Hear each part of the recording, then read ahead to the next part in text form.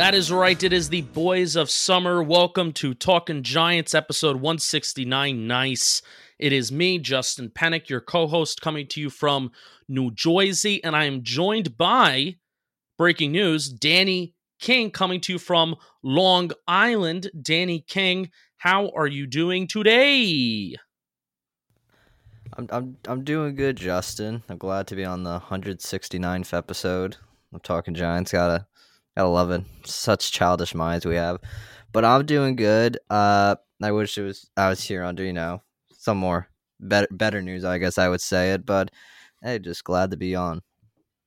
Yeah, we'll start off with some sad and unfortunate news. Danny and I both knew and recognized this companion as almost the third co-host from time to time.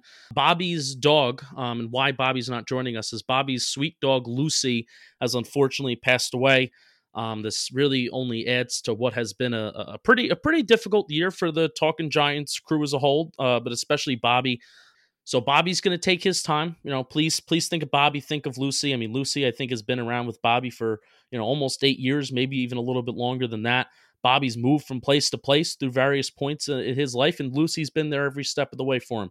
And obviously, like I said, Danny, Lucy has been the third co-host of Talkin' Giants from time to time. So we're thinking of you, Bobby. We're thinking of you, Lucy. I am not looking forward to the day where I have to say goodbye to my first dog. So we're thinking of you, Bobby, and Bobby will be back soon, but we're thinking of you and we got you covered.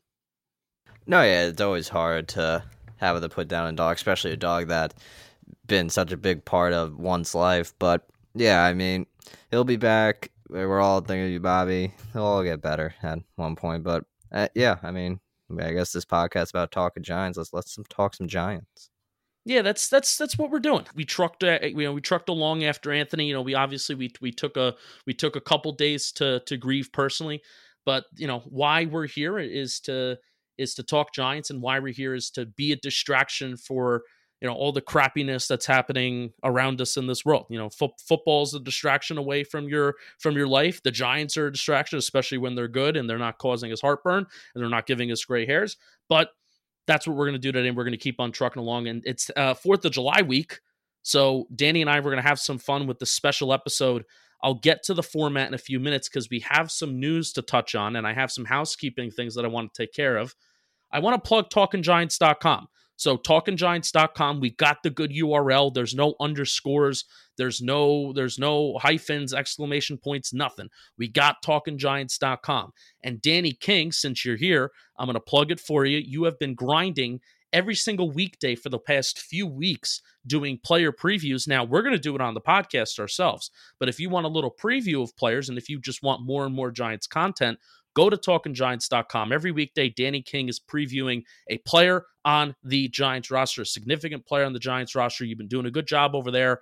There's content on our website. There's been content on the YouTube, and obviously you're listening on the podcast. And we'll do our PPPs where we're going to break down every single significant Giants player ourselves on the podcast.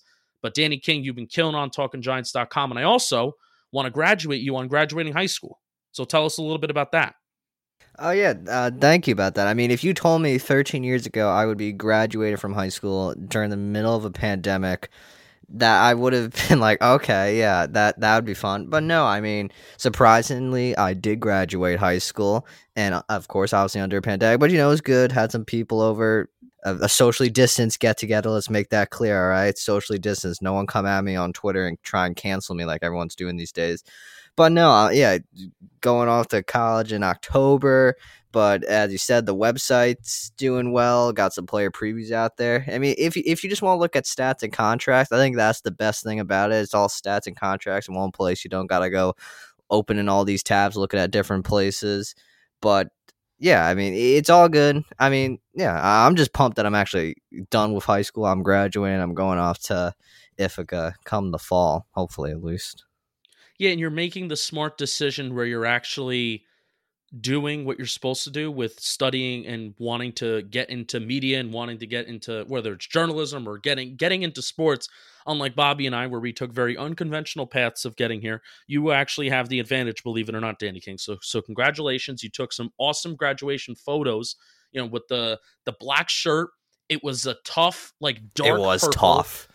and the sunglasses too, with the beautiful view. I think you were on some sort of bridge overlooking water. It was awesome. Some awesome graduation photos. I don't know if that would have happened if not for this interesting circumstance and this interesting life that we're living right now. So you know what, you take what you can get. When life gives you lemons, you make lemonade, and that's your life philosophy, Danny. Oh yeah, I would have to listen to boring speeches, hear the valedictorian speech and the salutatorian, and I would have fallen asleep. But it was nice and simple. I got up there, got some nice photos. They even gave me some gifts. Like they never give you gifts at graduation. I got a $50 Amazon gift card. All right, I'm balling out in Whoa. these streets right now. Oh my gosh. Yeah, so once again, congratulations. Check out talkingiants.com. We have some news to get to before we get to our segment and our main segment, what we'll be doing today. But we got some news. We're kind of reaching for news, but it's something. It's something. It's the 4th of July week. We're kind of chilling. We're kind of relaxing. But you want to know who's not relaxing? Evan Engram is running without a boot. Breaking news. I wish I had a sound bite where it was an alarm and it was like a tornado alarm, because Evan Engram is running. He is running without a boot. And he's grinding, he's working. So, Danny King, I have nothing else to say to that besides great, wonderful, don't hurt yourself again. Yeah, I mean, if we wanted to, we could drag this out for God knows how long, talk about Evan Engram just running without a boot. But I mean, it's progress. So if training camp does start on time, he should be at least ready to go for that, or whatever training camp's going to look like, because who even knows what training camp's going to look like this year. But he should be good to go, so that's the most important thing. Another piece of news is Daniel Jones released another, or no, not Daniel Jones himself, but QB Country in North Carolina. They released another workout video. This time it was a lot better than the first one that they released earlier in the offseason, where it was just like a videographer and you had the on-field audio. This one was nice. This one was edited. I think the intern did a really good job making the second video compared to the first one. And Daniel, two things, Danny King. Daniel Jones is looking thick, and I wrote down in my notes, THICCE. Daniel Jones is looking thick with those eight extra pounds of muscle. And he's also looking tan. And he's looking kind of tan. He's getting his tan on. Good for Danny Jones. Yeah, I mean, as you said, he is looking thick. Obviously, you didn't see a crazy amount of Daniel Jones, but you saw that his body has transformed a little bit from last season. But I did notice the tan. My man's trying to get tanner. I don't know if he already has a lady in his life, but he's trying to get tanner, get that bod going. He's going to be a force. He's going to be trucking people this year. It's the summer bod. Summer bods in full effect. I don't have one because, No. I never had a summer bod in my life. But, I mean, I'm trying to get tan, so that's all I can compare Daniel Jones with is a tan. No, and ever since I also started this podcasting thing 2 years ago, it's almost like, well, no, playing football, you would get a farmer's tan because, you would have the shoulder pads on and then the sleeves would go down to a certain point. So you would get tan playing football, but it's almost like I'm playing football again, where I have a terrible tan because I'm podcasting and I'm just in all day making videos or doing whatever I have to do. And I'm here talking about Giants instead of playing football or just experiencing the world in general. One other final piece of news that I want to get to. This isn't really news, but I saw it and I wanted to share it. And I'm a big stat guy. So honestly, I should talk to Bobby and put in a little creative note about Justin should come up with at least one fun stat to share every episode when news is slow and we don't have a ton to get to. So here you go. Here's your Justin's fun stat of the week. And specifically, I love sharing stats when stats match the eye test. So NFL Next Gen Stats, they recently kind of just like compiled an article where they ranked the top 10 quarterbacks playing under pressure in terms of their effectiveness of play while they're under pressure. Now, this list includes guys like Josh Allen, which kind of surprised me a little bit. Josh Allen's pretty mobile, so I can imagine he's making some throws on the run and he's creating some positive plays with his legs. Dak Prescott is also up here. That doesn't surprise me. Matt Ryan's up here. Kirk Cousins, that's kind of a surprise. But Lamar Jackson's also here. Ryan Tannehill. But Daniel Jones, our good friend, is number 10. He was ranked number 10 and he got some love. So Daniel Jones, while under pressure, had a 73.3 passer rating, a 0.2% completion rate above expected, which is good. I'll just say that that's good instead of going into what that stat is all about. it's good. You want to be positive in terms of your completion rate above expected, because then you're completing more passes than you are expected to.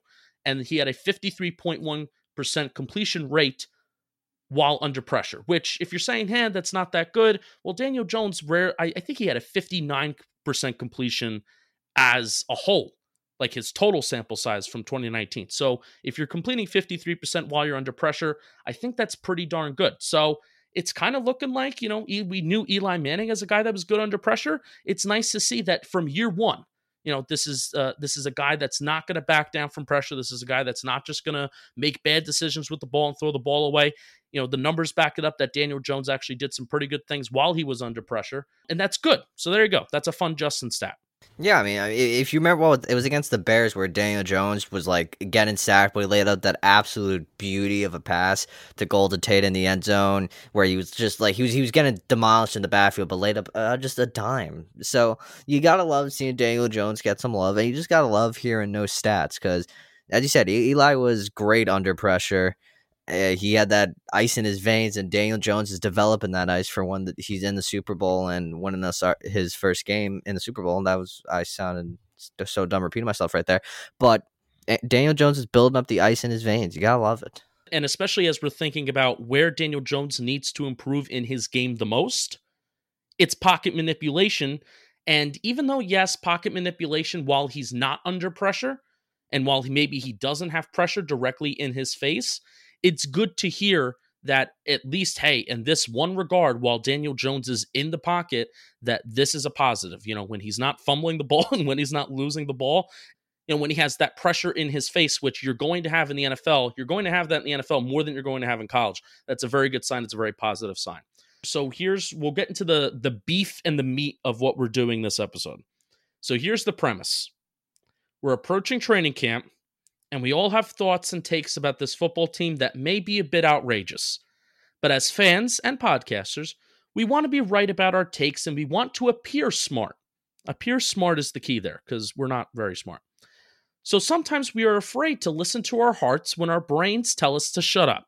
So we're going to have some fun today, talking about this 2020 Giants team and the 2020 season as a whole, and give the takes we would never say on the podcast or never dare to tweet these things out.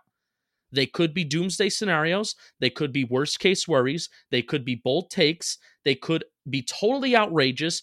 But if there's a small portion of your brain that thinks it and you would never say it on Twitter or the podcast, we're going to say those things today and we're going to have fun. So Danny, short story short, the takes that we're going to have today, the things that we're going to say today about football and about the New York Football Giants are things that we would never dare say or never dare tweet, but we're going to say it today.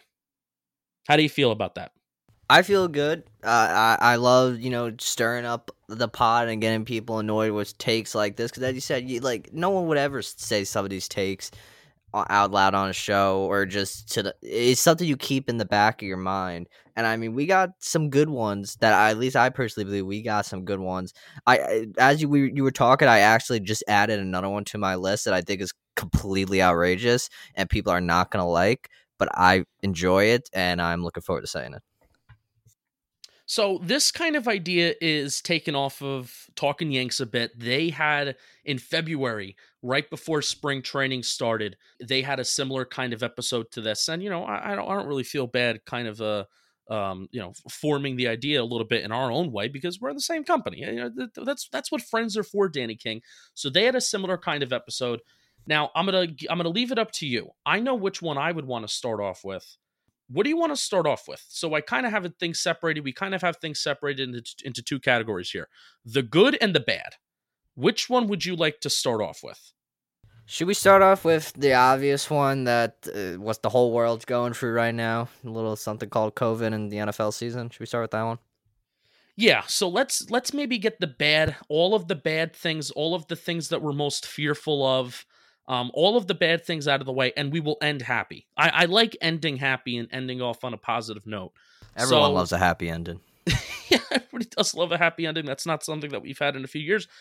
Danny King, you mentioned COVID and football's chances, so I'll introduce it.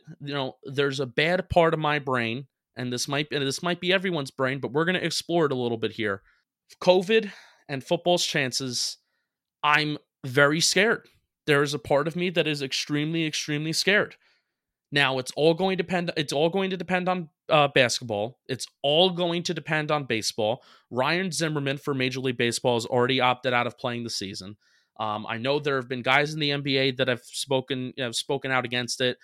Do we consider Kyrie Irving in that boat? Because Kyrie Irving's a little crazy in his own regard, but we're going to wait and see how those sports go. But knowing how many people it takes to make an NFL organization run, especially during training camp, where you have 90 plus guys on the roster, you have so many trainers, you have so many assistant coaches, you have so many ball boys.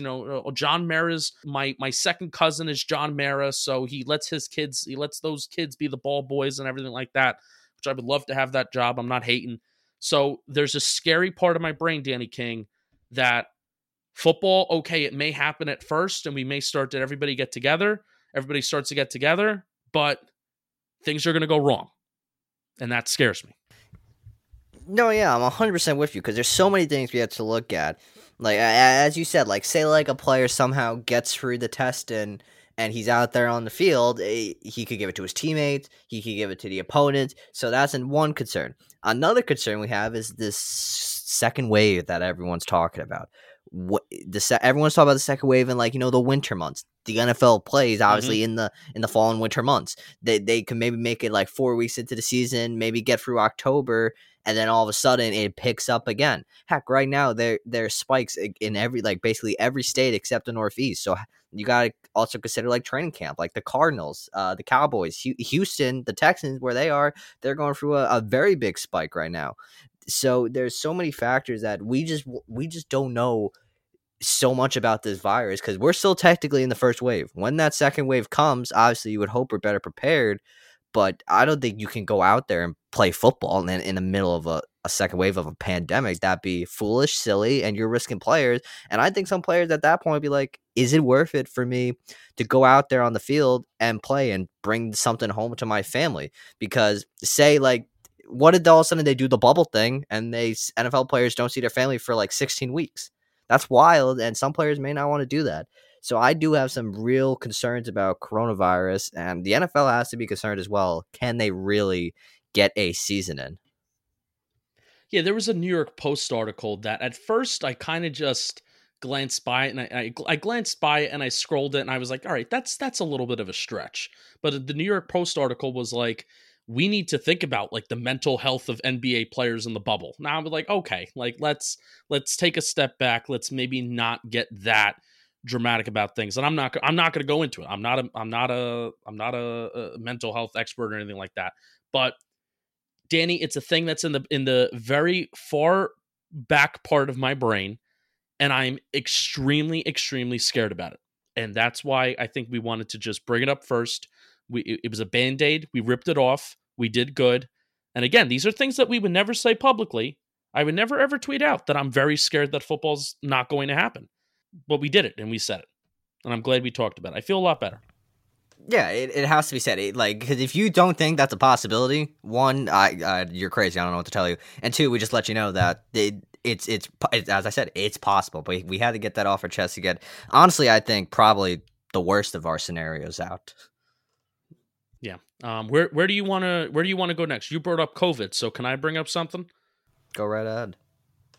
We're getting some of the obvious ones out of the way. Sterling Shepard and the wide receiver. Shep goes down with the concussion. His career is uncertain, and the Giants are left in disarray once again. Now, hopefully, Darius Slayton is more established. Maybe Golden Tate, more of a connection with Daniel Jones. Maybe he can be a little bit more reliable in terms of his catch percentage and not solely being a big play wide receiver, getting a little bit more reliable. There was a Pro Football Focus post out this week that actually both Golden Tate and Sterling Shepard are like one of a top 5. I know people don't like grades. Just relax. They're both like top 5, top 10 graded wide receivers coming out of the slot, which is insane, which makes my head hurt because you can't have 2 slot wide receivers on the field at one time. But anyway, if Sterling Shepard goes down, which when Sterling Shepard was on the field in 2019, he was that security blanket that Daniel Jones didn't have. He was a third down security blanket for Daniel Jones. Kind of reminded me of a Steve Smith, and I mentioned this on the show before, but kind of reminded me of what Steve Smith was for early in Eli Manning's career, a little bit. And I think if he plays for 16 games, he can fully embrace that role this year. But we're talking about a concussion. We're talking about something that's, if we get another head injury to Sterling Shepard, then we're talking about he's going to be out. He's probably going to be out for a while. What that'll be is like his fourth concussion, plus he's had headaches and concerns with that in the past before. If that happens, we are in a bad spot, and I'm very, very worried, and that is an extreme worry that I would never say publicly, but I just did, and I would never tweet about it, but I just said it, and it worries me. No, yeah, because I'm looking at it right here. Yeah, he had the game, I believe it was against the Vikings. He had the head cranial injuries. Here's grade 3 is what this website's looking at. Then he had the one on September 8th. So like concussions, as you know, are no joke. And as you said, he had that crazy migraine situation. What was that? Was that 2017, I believe, where he like couldn't even like have like a sliver of light come in without his head just like pounding in pain.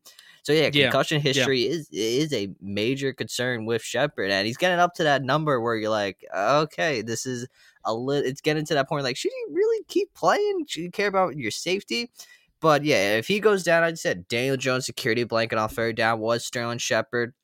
Obviously, hopefully, he could develop a better chemistry with Golden Tate this year. Obviously, he likes Darius Slayton. But when Sterling Shepard's out on the field, the Giants are just a better team because Sterling Shepard, as you said, a third down security blanket. The Giants are just so much better when Sterling Shepard is out there playing football, and he just contributes so much to this team. He's such a factor for our offense. Yeah, because he's the one guy that finds zones in the defense. He's the one guy that finds places and finds spots to be open. Now, this isn't to say that Darius Slayton and Golden Tate aren't guys that move the chains. Actually, Golden Tate and Sterling Shepard were pretty close up together in terms of third down receptions last year. They were top 10, top 15 in the NFC. In the NFC as a conference, not the league, but just in the NFC as a conference, they were pretty close together in third down receptions. But just, again, difference between eye test and the stats is Sterling Shepard was more of a reliable target in terms of a guy that can find space. So we hope that doesn't go wrong, but it's something that can. We're going to get into training camp, Danny, and we're going to think to ourselves, Sterling Shepard's going to play 16 games. All these guys are going to play 16 games, and everything is going to be great, and we're going to have a ball. But that's not what this episode's about. So what is your first, or what is your second, like, bad brain, bad spot take? My second is the Giants release Aldrick Rosas, and then they just enter a kicker hell and they can't find a suitable replacement. Because look, Aldrick Rosas messed up. We all know he messed up. He's in very serious trouble with what he did. But let's make this clear first. The Giants kept the kicker that was, had some very major off-the-field issues in Josh Brown. They kept him, and they kept that hidden quite well until it got public. If Rosas is released, just look at 2018. He was a solid kicker. He was one of the best kickers in the league. I know he had the downfall in 2019, but we have to consider that Zach Diassi wasn't on the top of his games, and it was long snapper to Dixon to Rosas connection wasn't very good. I think if we release Rosas, we're just going to be in a nightmare scenario.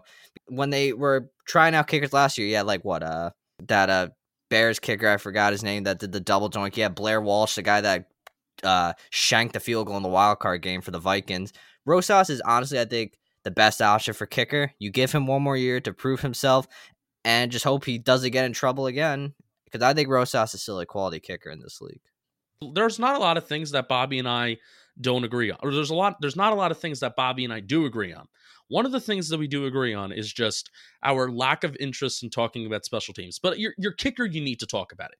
You need to talk about it, and you need to think about it a little bit. But there's a lot of data that actually shows that kickers that have amazing years, and Rosas really did have like a franchise setting year for like kickers. And there's a lot of data that shows that the next year they kind of go down a little bit and they kind of hit like their reality check a little bit.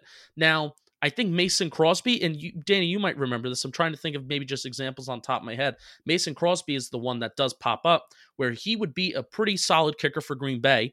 And then there was like a year or two where he really didn't look too good. And now he's kind of recovered and he's stabilized again. Am I going crazy or is that right? I think I'm right in that regard.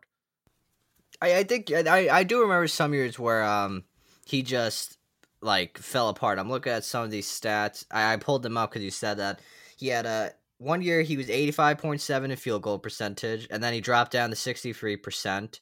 Yeah. And then he Yeah. rebounded, then he went down to 78%, and then he's been 81, 91, so he's been improving.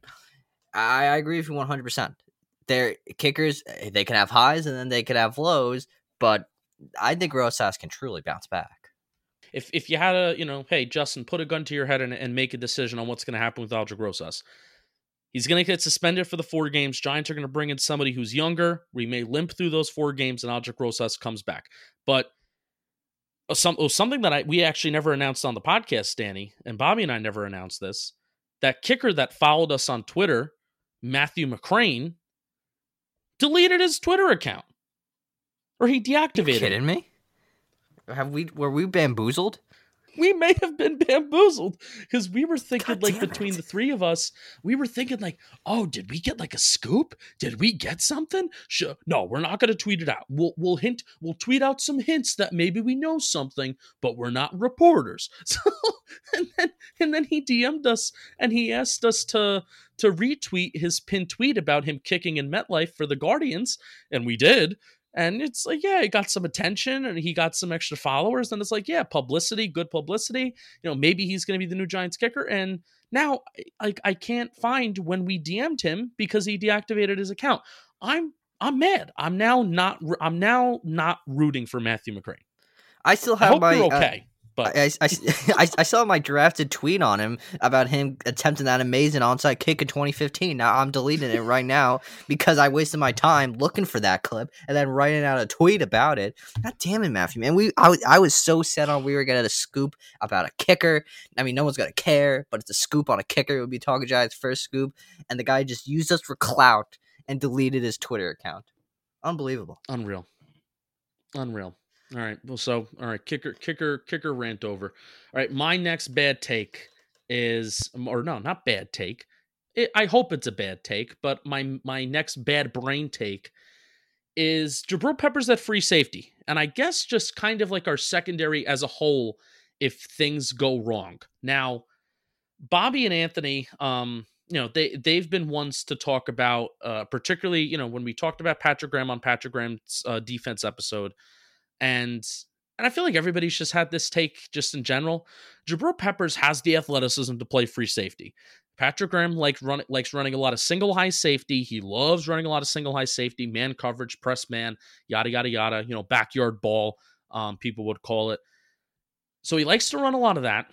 And Xavier McKinney is not a single high free safety. He's just not.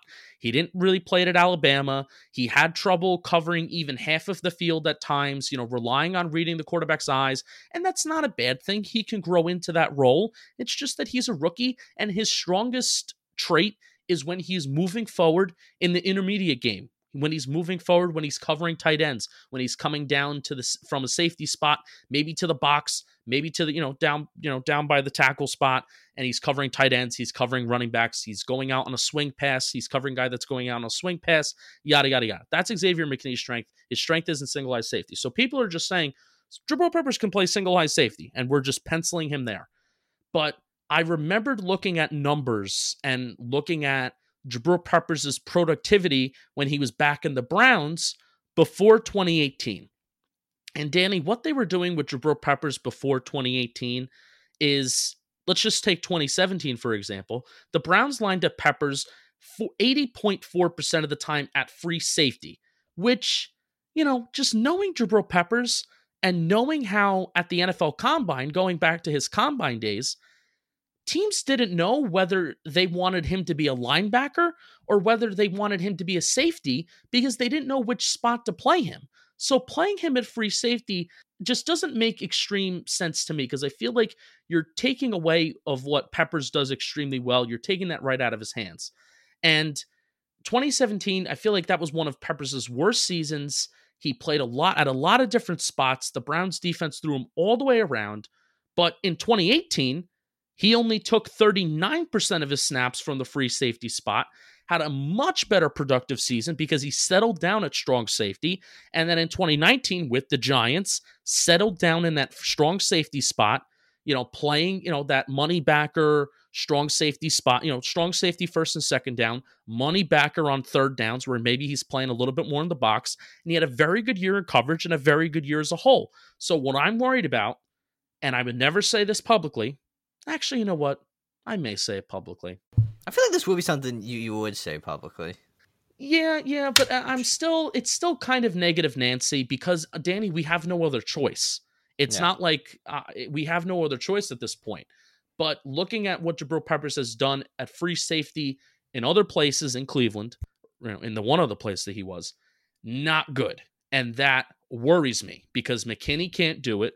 Julian Love, can he? I don't know. Again, this is a guy that's coming from a slot corner spot.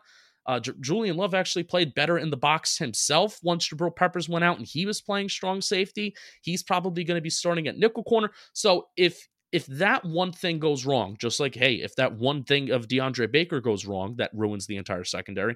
If this thing goes wrong and Patrick Graham can't do the single high safety thing where we can't have a reliable single high safety, I feel like we're in big trouble. But my brain doesn't want to go there. No, yeah, I agree with you because, as you said, that McKinney doesn't thrive in that role, but neither does Jabril Peppers, and you laid out the stats. That's the one thing that they're going to have to figure out. I see some people say that they start Peppers up top and then have McKinney try and get that comfortable feeling up there, but I don't know. That's just so interesting. I like that was 2017 stats you said they were from, correct? Yeah, 2017. And then again, 2018, they gave him a more constant and consistent role where even in 2017, they were throwing him out there at cornerback. He was taking snaps lining up at cornerback, Jabril Peppers was. There are just some players that aren't Swiss Army knives where they can be versatile in their own roles, where Jabril Peppers is a versatile football player where he can do multiple things, but within that strong safety role, not within playing multiple positions, maybe like an Isaiah Simmons can. So don't play him single high. That's what you were getting. I think this side. No, I mean, because here's what I was getting at. I'm not denying that he doesn't have the athleticism to play single high safety. I am not denying that. He 100% does. Jabril Peppers is an athletic freak. That's one of the things that you like about our safeties. They are athletic freaks. Xavier McKinney, athletic freak. Jabril Peppers, athletic freak. There's a lot of good athletes on this defense. But still, just knowing what he did in Cleveland and knowing how he is much better when he is more in a more consistent role, that's where that thought is coming from. How I think the Giants are going to do this season, I think they're going to have Jabril Peppers sometimes do single high, have McKinney try and get comfortable in that role, put McKinney out there in the preseason, just have him do single high all the time and get the feel for him to see, can he play that or should you try just keep Peppers in that role?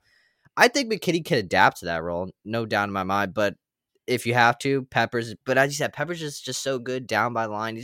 That's the one thing. Peppers and McKinney, I feel like, are so similar, and they just have also the same weaknesses at the same time that just hurts them. And the Giants are going to have to figure out who do they want to sacrifice to put up there. I think it's probably going to be Peppers playing a lot of single high this year. Yeah, unlike Peppers. Peppers has the toolbox to do it. McKinney doesn't. And it's not a bad thing. With the McKinney draft pick, I said this metaphor, and I love this metaphor. Every rose has its thorn. The rose is that the things that McKinney can do well, he does them well, and you like it and you love it. But the thorn of taking McKinney is that you didn't get your Winfield and you didn't get your Ashton Davis as a guy that could play the single high spot, and you could pencil him in, rub your hands together and be like, oh, that's it, that's our defense. So they're gonna have some work to do. Danny, do you have your third bad brain take? I do, and it does relate to the secondary. It's James Bradbury doesn't play up to the contract he was given. I just got this vibe. I don't know, that I feel like You just look at Nate Solder. The Giants gave him a massive deal to come to be the franchise left tackle, dominate, be Eli's blindside protector, and then it all went wrong last year. I feel like for some reason Bradbury's going to come out there. We're hyping him up to be the leader of this clubhouse, to go out there, be a dominant corner, and he just falls flat on his face. The Giants get him on his, I don't know, he just doesn't play up to the contract. He just gets beat all the time. He can't defend a pass. He can't even get an interception. He just gets blown by every single wide receiver, and he just doesn't play up to the contract. That's my worst fear going into the season, that James Bradbury just forgets how to play the game of football and just completely sucks. Now, Danny, if this was a normal episode and, this is a take that you felt confident in saying and confident in making public, I would say you're crazy. But I can't hate how your brain works. I can't, because my brain works in interesting ways, and my brain actually works in the complete opposite of you. Because a good brain take and a good outcome take is, I said James Bradbury is going to be a signing that we look back on as one of the best free agent signings in franchise history, like a Plax, Antonio Pierce, Kareem McKenzie. Now, obviously, it involves winning. So those three guys and those three free agents, what they have in common is that, hey, we actually won a Super Bowl when those guys were on the roster, and Kareem McKenzie, we won 2 Super Bowls. But neither here nor there. It almost seems too good to be true, right? Where James Betcher. Whoop, we don't want to say that name. Dave Gettleman. Never speaks his name. Yep, I'm sorry. I deserve to be put in timeout. Dave Gettleman, this is a former Carolina guy. Dave Gettleman knew him back during his Carolina days, so clearly he feels confident bringing him in. Clearly he's good for the culture, Danny. Oof, rough. Rough take. Joke. Algic Rosas, DeAndre Baker. It's almost too good to be true, because especially you see those NFC South wide receivers and how he would go up against Julio Jones, Michael Thomas twice a year, and I'm probably forgetting Mike Evans. He would go up against all those guys twice a year, and he did pretty darn well. And it's almost too good to be true that he's going to show up to the Giants, and then he's going to craft the bet. And I could see how that's a portion of your brain that thinks that way. So I'm going to hurry through this one take, because anti-Saquon talk is dangerous. But that's why I'm doing it now, because... Except for one guy, though. He loves anti-Saquon talk. I should send him this clip. So Saquon Barkley in 2020 gets bitten by the injury bug again, and it's not one of those things where he misses a ton of games, but like 2019, it hampers his production. And we're kind of like in that, and so once again, we're kind of like in this waiting for Saquon to break out, but to break out while the team is somewhat trying to be competitive or trying to win games. 2018, we were in a weird time. We were in a win now time, but we shouldn't have been, blah, blah, blah, blah, blah. And also based off of this year, Saquon starts to get a reputation as an inefficient running back, meaning we're going to start to get tired of him going east and west and dancing around instead of taking what's in front of him and going north and south. So, Danny, I will let you comment on that quickly. That may be something that I expand upon, but I'm very hesitant to, and I hope, like, bad brain, bad outcome is we spent a number 2 pick on this guy, and for the second year in a row, he gets injured again in a position that's very debatable on whether you should be investing in that kind of guy in that kind of position. And even though he's hurt, what he's showing us is that he's inefficient and he just doesn't take what's in front of him. That's just a scary thought to even think. That's just mortifying. But I mean, it unfortunately that's a possibility. I mean, because we all know he returned way too soon from that high ankle sprain, and once it finally looked like it was healing up, he started to look like a little bit of the Saquon of old. But that's a real possibility, because that was the one problem Pat Shermer told him to address. Just go north and south sometimes. Take what's given, and he has gone back a little bit to that east and west where he doesn't just take what's given. He's trying to be all fancy in the backfield. So that's another possibility, that he becomes someone that looks at an inefficient running back that just doesn't get the job done, because it is also approaching contract time for Saquon. Or at least if you're going to want to pay him, you may want to start paying him soon, because some of these running backs are going to get stupid amount of money. But that is unfortunately a real possibility, that he just that's what you said. He needs to go north and south more. He just needs to learn to take what's in front of it. Because guess what? If you want to pick up a few yards here and there, get like a 3-yard gain, that's improvement instead of going east and west, doing all these crazy spins, and then you just lose a yard or two because nothing's working. Go north and south sometimes because it would pay off. But that's a scary thought of just Saquon getting injured again and just not even being a factor for our offense, because this offense, I think, is going to be built around Saquon just being a force. And if that doesn't work out, we're in massive trouble. Yeah, and we'll get into the good. I want to get into the good, so I'm gonna piggyback back to back here. Then Danny, I'll let you go back to back for your good takes, because it's kind of just like a good transition. So this is good Saquon talk. This is good. We're here. We're at the good part of the brain. This is the takes that we would never dare say. We would never dare say on Twitter, because they're so good. They're so good to be true that if it doesn't happen, we're going to be stupid, and the receipts are going to come up. All the receipt monsters out there that like to dig up your old tweets and dig up your bad takes because of how optimistic you are. This is the time for us to shine. So we're giving the disclaimer: do not screen capture our voices saying these things, because I will play this one part of the podcast. But anyway. But if we're correct, you better know we're going to be filling this with your timeline saying we are freaking geniuses. Yes. Yes. That is also true. So we are going to win no matter what. We're going to win this no matter what. We only win out here on Talking Giants. So pro Saquon talk. If the Giants finish in the top 10 of average time of possession this season, then they will make the playoffs. Now, I've gone on Twitter and I have kind of said this over and over and over again about the one thing that I really feel the Giants need to improve on is their average time of possession. Last year, they were 30th in the National Football League in average time of possession, 28 minutes and 21 seconds. Last in the league was Washington with 27 minutes and 11 seconds, and Arizona was 31st. And doesn't Arizona run like a spread offense that does a little bit of hurry up? I wouldn't know. I know Arizona runs a fun offense. They have a lot of fun players. They have a lot of fun rushing schemes. But do you know if they do a hurry-up offense? I don't think they do. I don't remember them doing that when we played them. I really don't. Yeah.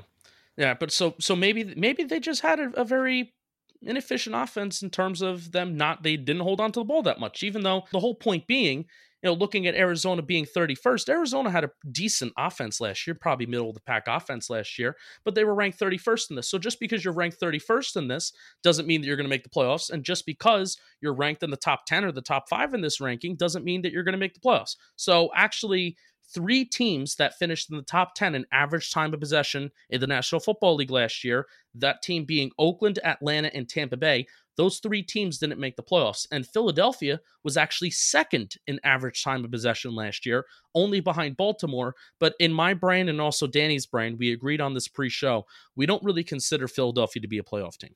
Like, not really. Not really last year. No, they only got in because we suck so bad. We should have beat them. I was at that game in pouring rain. God, dude, I'm just getting flashbacks from that nightmare of a scenario game. All right, but let's talk good. Let's talk good Giants 2020. So 2 of the teams that the Giants should feel like they want to model themselves after, that being Baltimore and that being San Francisco, also Tennessee, but Tennessee for a good portion of the year didn't have their starting quarterback in Ryan Tannehill. They had Marcus Mariota, so Tennessee was actually ranked 27th in the National Football League in average time of possession, but Baltimore was first, San Francisco was 5th, and those are 2 teams that I really feel like the Giants should model themselves after. They're prioritizing their offensive line. They're prioritizing, with particularly looking at their quarterback as well. If they can have efficient quarterback play early on in games, getting off to quicker starts, which Giants were also very bad at getting off to fast starts, offensively and defensively. There's numbers to back that up too. But if they can get off the fast starts, efficient quarterback play to start the game, and then you have Saquon Barkley, ground and pound. That's when the running, the people that love to run the ball, that's when they can have their field day and talk about how valuable running the ball is when you already have a 7-point or a 14-point lead. So that's what I feel like the Giants need to model themselves after. And if they finish top 10 in the NFL in average time of possession, I feel they are going to make the playoffs, especially with the extended playoffs that we have this year.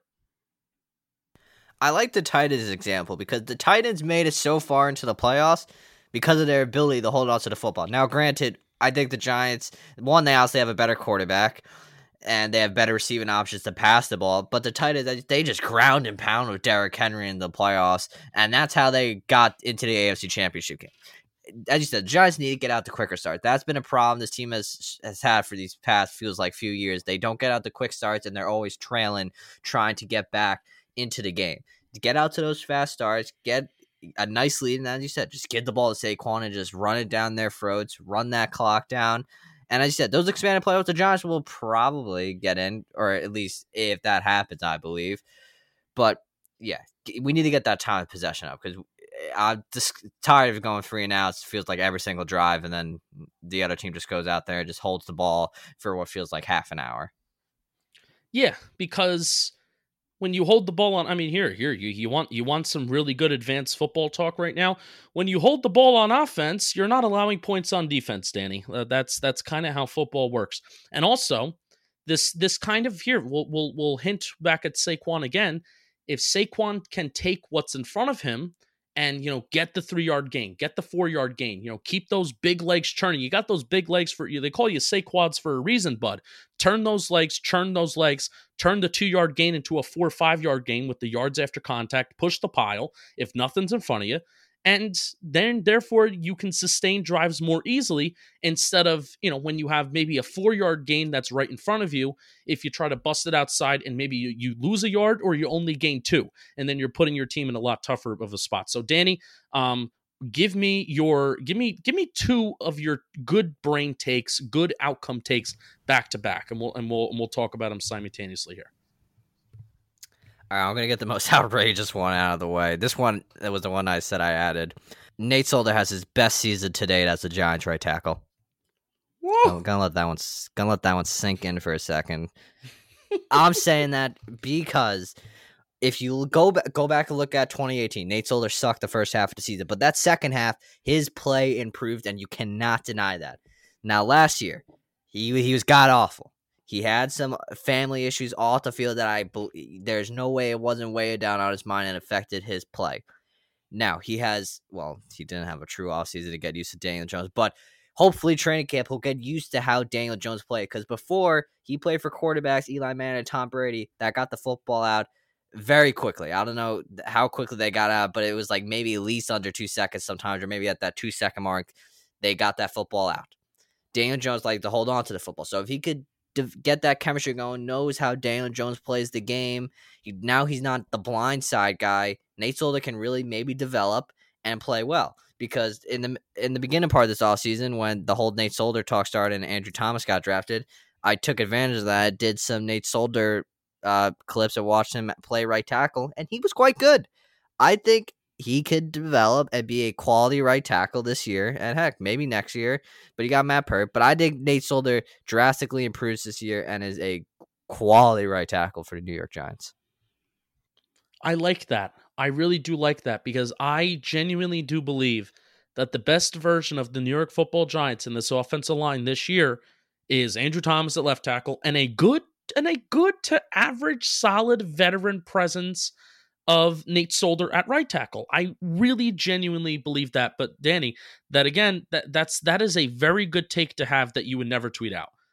Like, I think like that take that I have is very fair. I think it's like, an average Nate Solder is best for the team. But to go out and say that Nate Solder is going to have his best season in blue in 2020, oh yeah, no, don't tweet that and press send and then just leave it, and walk away, go get a coffee or something. You know what I'm talking about?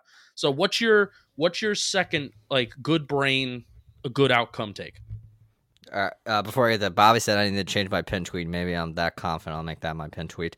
My second my second good take is, if Evan Engram is healthy, if he's healthy, he will be the number 1 tight end in the league. I'm saying it now. Because if you look at Evan Engram, when he's out there, he's a force. No normal linebacker can cover him. It's impossible. I looked it up. I read it on some website. I don't remember where, but he was on pace for 1,000 yards last year before he got injured. Daniel Jones, he showed it at Duke. He liked his tight end at Duke. And I believe so far when Evan Engram was out there, Daniel Jones loved giving the ball to Evan Engram. And just reference that play against the Buccaneers. A simple drag route. Evan Engram took that, was it 70 yards to the house for a touchdown? He's a matchup Mm-hmm. nightmare for linebackers. Daniel Jones, I believe another security blanket for him is his tight end. He showed that with Kata Smith. I believe he showed that with Evan Engram. When Evan Ingram's out there, he's a force, and he will be the number one tight end this year if he plays all 16 games. If he can play all 16 games, he will be the number one tight end. Now, I'm not an expert on the air Coryell offense, but I'm gonna hear you out here, Danny, because I'm liking your thought process. I'm liking this take because if I'm thinking about air Coryell, and again, I'm not an expert on it, it's looking downfield first and then working your way back towards the line of scrimmage and back towards the intermediate routes. So if Darius Slayton is running down the field and, Daniel Jones doesn't feel like he has something, if Sterling Shepard is maybe in the middle of the field, intermediate, down by the first down sticks and doesn't feel like he has much, what Tony Romo did and what Dak Prescott did is they would always work their way back to Jason Witten. Always work. Their eyes are working their way back to Jason Witten, and Jason Witten would catch these, the 5 to 7 yard, curl routes, the button hooks, the square ins, the square outs towards the sideline. That was the bread and butter of Jason Witten and Tony Romo for all those years. And, it's as Giants fans, we're scratching our heads saying, why can't we just stop? Jason Witten is slow. Why can't we stop? So moving on to 2020, now Jason Garrett's obviously the offense coordinator here. Why can't that happen with Evan Engram? Those button hooks, those square ins, those square outs, and Evan Engram is a guy that he can break some tackles, he can get the yards after contact, and he can get the yards after the catch. That's absolutely lethal. So, Danny, I'm liking it, I'm loving it, and I want some more of it. Do you know that country song? I like it, I love it, I want some more of it. You know the song? I have no clue what that song is. Such a good song. Such a good song. I can't even tell you it's by. Is it by also, George Strait? You're asking the wrong guy. But as you said, Jason Witten looked like God playing against us for some reason. I think Evan Engram could be the same way. Evan Ingram's faster. He's a nightmare matchup for line. Why can't Evan Engram be the number one tight end? Someone give me a true reason why he can't. You can't. Unless he's injured. That's a good reason why he can't be the number one tight end in the league. Danny, it's Tim McGraw. It's not George Strait. Do you know who I Tim do know McGraw who is? Tim McGraw is, though. I do know who Tim McGraw is, Yeah. though. Good. Okay. Best country band is Florida Georgia Line. Oh, okay. All right, I can dig it. That's a joke, by the way. Well, I'm very gullible. I'm very gullible. If we're going to continue this co-host dynamic, you're going to be able to get away with a lot of jokes or statements that you can say that are totally false, but I'll just believe you. I'll just be like, yeah, sure, whatever. I can't let that be my legacy. Florida Georgia. I actually have another. I have another good tight end take, and I think we'll do 2 more. I have 2 more. Do you have any more good brain, good outcome takes? I have 2 more. I think one actually kind of combined with the Evan Engram one. So if you have one, I'll go through mine quick. Because it's also a tight end take. Levine Toilolo is going to be a force. He is going to be an absolute force. He has lined up at right tackle for the 49ers before. He has lined up as a tight end on passing plays. Shocker, but hear me out. But hasn't gone out for a route and blocked edge rushers operating in pass sets. He has literally been just another offensive lineman who has operated in pass sets and who has stayed square with edge rushers coming off. And it's been absolutely awesome. He should be lining up as a fullback, chipping edge rushers, and being a check down option for Daniel Jones. Now, some may disagree with this. I think Bobby has outwardly disagreed with this before. But on a 1st and 10 or 3rd and short, when the Giants are running out of 12 personnel, it should be Caden Smith, Levine Toilolo on the field at the same time. They are the 2 best Giants blocking tight ends. Not to say that Evan Engram can't block. He is a very good effort blocker, but you have a weapon in Levine Toilolo. He shouldn't just be your number 3 tight end. He should be used. He should be utilized. He should be maximized. And also, as an effort to keep Evan Engram freaking healthy and keep him in bubble wrap, Evan Engram's snap count should be down a little bit this year. Now, this doesn't mean that Evan Engram doesn't have huge potential as a receiving tight end, but get him off the field. Levine Toilolo should be on the field and utilized for what he's good at. That is as a blocking tight end, but also he's good in other areas as well. He's good with, blocking in those pass sets, and he also can catch the ball a little bit. So Levine Toilolo, that also goes with your tight end take and with a tight end take as well. It's so important for this offense. Danny, let's go a little bit of rapid fire here. What do you got for me next? My next one also involves tight end. Is Evan Engram and Kaden Smith are a top 5 tight end duo this season. Now, when Kaden Smith was out there, he proved he can hold his own. When Jason Garrett was the head coach of Dallas, obviously he wasn't the offensive coordinator, but they had Blake Jarwin, Jason Witten that went out there, and Blake Jarwin did some nice things. So maybe Evan Engram is the Jason Witten equivalent, and then Kaden Smith is the Blake Jarwin equivalent for the Giants. They are two. I just muted myself. There are two good tight ends, and I believe when they're out there at the same time, I think they will be a fantastic duo to watch, and they would be a top 5 duo in the league. All right, I'm finishing off. I have my final take, and this is one I definitely would never say. I've subtly said it because this tweet did very well, but I will never fully say it like in a written out tweet. Leonard Williams, in every statistical category, is going to have a better season than Yannick Ngakoue besides sacks. But hopefully, he won't be that far behind. Danny, I'm going to read you something that I've tweeted out before, and I've said every once in a while on the podcast, but I want to repeat it again. Yannick Ngakoue versus Leonard Williams numbers. Now, this Leonard Williams numbers, he played 8 games with the Giants. This is when he was on this is what he was on pace for with the Giants on a 16-game rate. He played in 8. So, in 2019, Leonard Williams on a 16-game pace, 12 QB hurries, 20 QB knockdowns, 34 QB pressures, 22 QB hits, 52 total tackles. Now, let me just do a quick glance by yes. Yes, every single one. So I'm going to read you Yannick Ngakoue's numbers, those same numbers. Leonard Williams was better in every single category in all these stats that I'm about to read you. 10 QB hurries, 9 QB knockdowns, 27 QB pressures, 15 QB hits, 41 total tackles. And those were Ngakoue's numbers in 2019. I'm intentionally leaving off sacks. I'm intentionally doing that because it's, right, this is my thought, this is my brain, and sacks are important. But guess what? Leonard Williams is a pretty damn good football player, and everybody is going to have to eat crow and like him eventually. Nah, I mean, you're right. You're right, though. I agree with you. Leonard Williams is a good football player, and I mean, if you go look at the tape, I mean, he made a presence for the Giants defense last year. It's true. He freed up guys for like Dalvin Tomlinson, Dexter Lawrence to do a little bit more damage. I agree with you. Leonard Williams is going to be a force this year for the defense. And the people, I believe, will eat their words. Obviously, you could still have your gripes with the trade. Obviously, losing a 3rd-round pick kind of sucks. Yes, but I believe over. It's over. Yeah, it's over. You got to accept it now. We paid our penance.